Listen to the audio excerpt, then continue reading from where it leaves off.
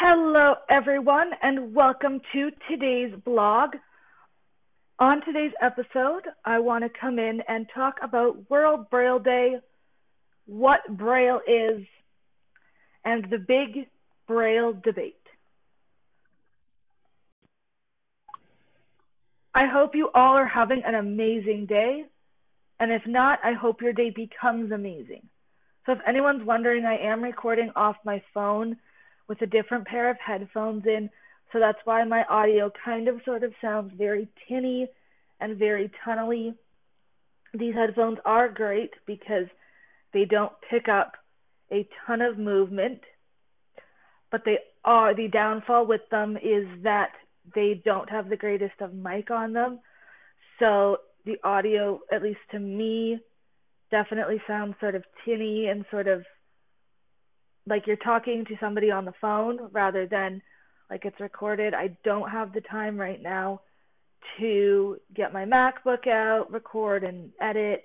I meant to pre-record yesterday.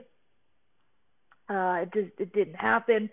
And with my goal of not procrastinating for uploading episodes, with making episodes, I promised an episode today for World Braille Day, so happy Braille Day to you all.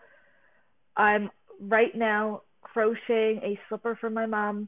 I did the other slipper actually last week. Then I did its pair, and its pair was way too big for my mom. I don't know what happened. So I'm doing her other slipper so that she can wear a pair of beautiful fluffy slippers tonight.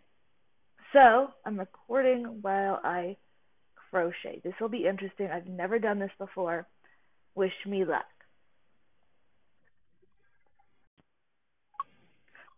So there's people on here who probably don't even know what Braille is. And Braille is a system of raised dots, 6 raised dots that make up letters, and it was invented by Louis Braille. There is a documentary on him about his life. If I can find that documentary, I will definitely try and link it.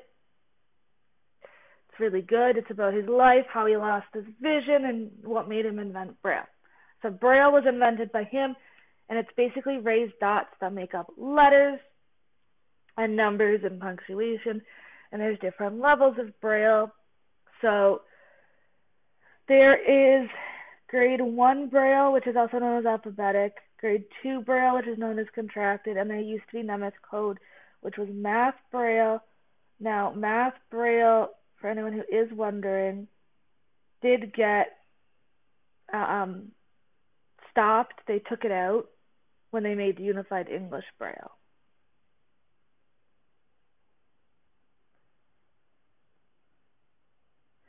And what is Unified English Braille?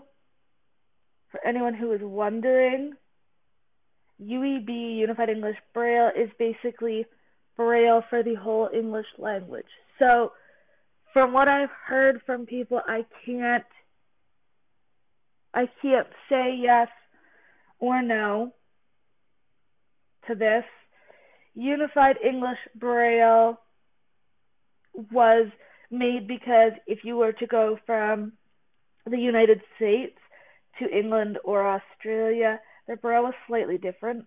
So they wanted a way for people, no matter what part of Canada or the world, I should say, what part of the world they were in, if they spoke English, the Braille would be the same. So with that, they made it, I don't know Unified English Braille, I never learned it. How it worked in mainstream for me was because I wasn't using Braille, they basically figured, why bother introducing UEB when it's not used, which was fair. So I never have used it.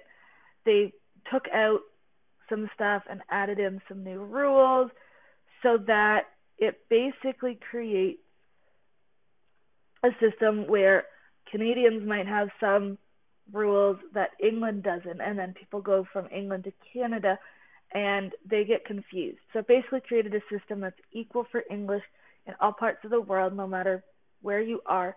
As long as you can read English, you can understand the Braille. So that's Unified English Braille.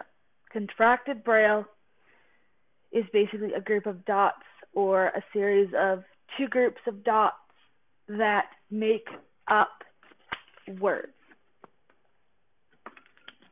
or parts of words. And alphabetic Braille is the whole entire word spelled out. So it definitely is confusing if you don't use Braille on a regular basis. There are better internet sites that explain it a lot better than me. A lot better than me. So definitely feel free to look it up and educate yourselves and educate others and sort of explain basically what Braille is to yourself or what Braille is to your kids and get an understanding of it, because it has to be in organizations by, I think it's now like 2020 something. So soon, within the next 10 years, Braille has to be there. And educate yourselves on what fake Braille looks like, because there is Braille where companies don't have the letters raised and they just show the dots. So it looks like Braille, but a blind person actually can't read it. So educate yourselves on what fake Braille is, and if you see it somewhere, say something and advocate that it needs to be changed. If anyone is confused about what I'm talking about, I believe it was on Parliament Hill. There was this I saw it all over my Facebook, a big thing about how Parliament Hill, they had a sign up that was just put up and it didn't have a real Braille on it, and how that needs to be changed. So educate yourselves. You never know when you're going to see it. You never know when you're going to meet someone who's blind who uses Braille, and you never know when you could need it yourself. So why is World Braille Day even a thing, you might ask? So World Braille Day is a thing because January 4th was Louis Braille's birthday. And World Braille Day, the point of it is to honor him and basically what he's done for the blind community and what Braille has done and where Braille's going. Nowadays, I personally don't think we should be honoring where Braille is going, because it's slowly but surely becoming non-existent and not used. And that gets me into my next point of the Braille debate. So what is the Braille debate? So the Great Braille Debate, anybody who is on my personal Facebook knows that around this time every year I post about it. And it's basically people believe that Braille doesn't need to be taught or used anymore because we have technology. And that by teaching kids Braille in school, or adults who have just lost their vision Braille, we are just doing them a disservice by teaching them something, making them learn something that they're never going to use. And I don't agree with that, because Braille is definitely important. In some countries that blindness is really, really looked at in a positive way. There's Braille everywhere. There's Braille on your medications. There's Braille on signs. There's Braille in quite a lot of places. And by not teaching it to kids, we're enabling them to not be able to decide they want to go to Japan one day and travel and not be able to read the signage when Braille signs are a must-have everywhere in the world. How do they learn to spell without Braille? They don't, because all they do is hear the word. So teaching them spelling and math is very hard. I can advocate that, yeah, they do have a point. Technology is definitely taking over I haven't used Braille. The last time I used Braille was for my college assignment. I needed to Braille something out, but I won't be using Braille for quite a while now. I don't know when I'll be using it next. And before that, I hadn't used Braille since high school because it's just technology does make things easier because technology gives us the power to basically say, okay, I want to read this book. I will pick up the book with my phone. I will scan it with Voice Stream Reader, and I will read it and have a good time. It doesn't give us that. It gives us that option to do that, which is great. But I think that there still needs to be a place for Braille. There is Braille displays. There are Braille displays. Mind you, they're expensive. So again, they're not everybody can afford one. But I still think that Braille should be taught in schools, in adult learning centers, somewhere, because you never know when you can use it. There's Braille menus in restaurants. Some of them have it. I've never had luck reading one, but I do know that in some restaurants they are a thing. So if you have a Braille menu and you're not with somebody who can read, maybe that person's dyslexic, and you're the only one that can read the menu and you don't know Braille, you're not going to be able to read it. So I know that's just a random situation, but it's a situation that could easily happen to somebody, and if you don't know Braille, how are you going to be of any help to that person? You're not. And how are you going to be of help to yourself if you know, you're not? And that's where Bird Box kind of sort of does have a point. Referencing to that movie again, I did my second ever post about Bird Box and the Bird Box Challenge. But here is my point. If we stop teaching Braille, we're doing a disservice to people, but we're also taking away a valuable point of history that somebody worked really, really hard to give us. Braille wasn't a thing that was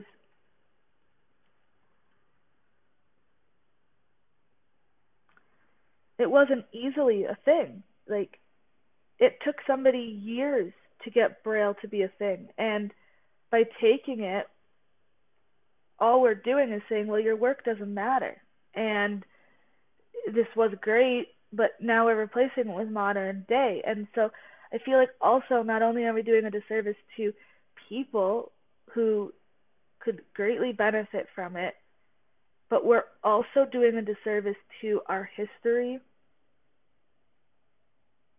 by ignoring this, because Braille, for anyone who doesn't know, was something that was invented because he needed a way to be able to read. He wanted a faster way, something that didn't take as long. So I just think that, like, there's both sides to it. There definitely is. And I think that before we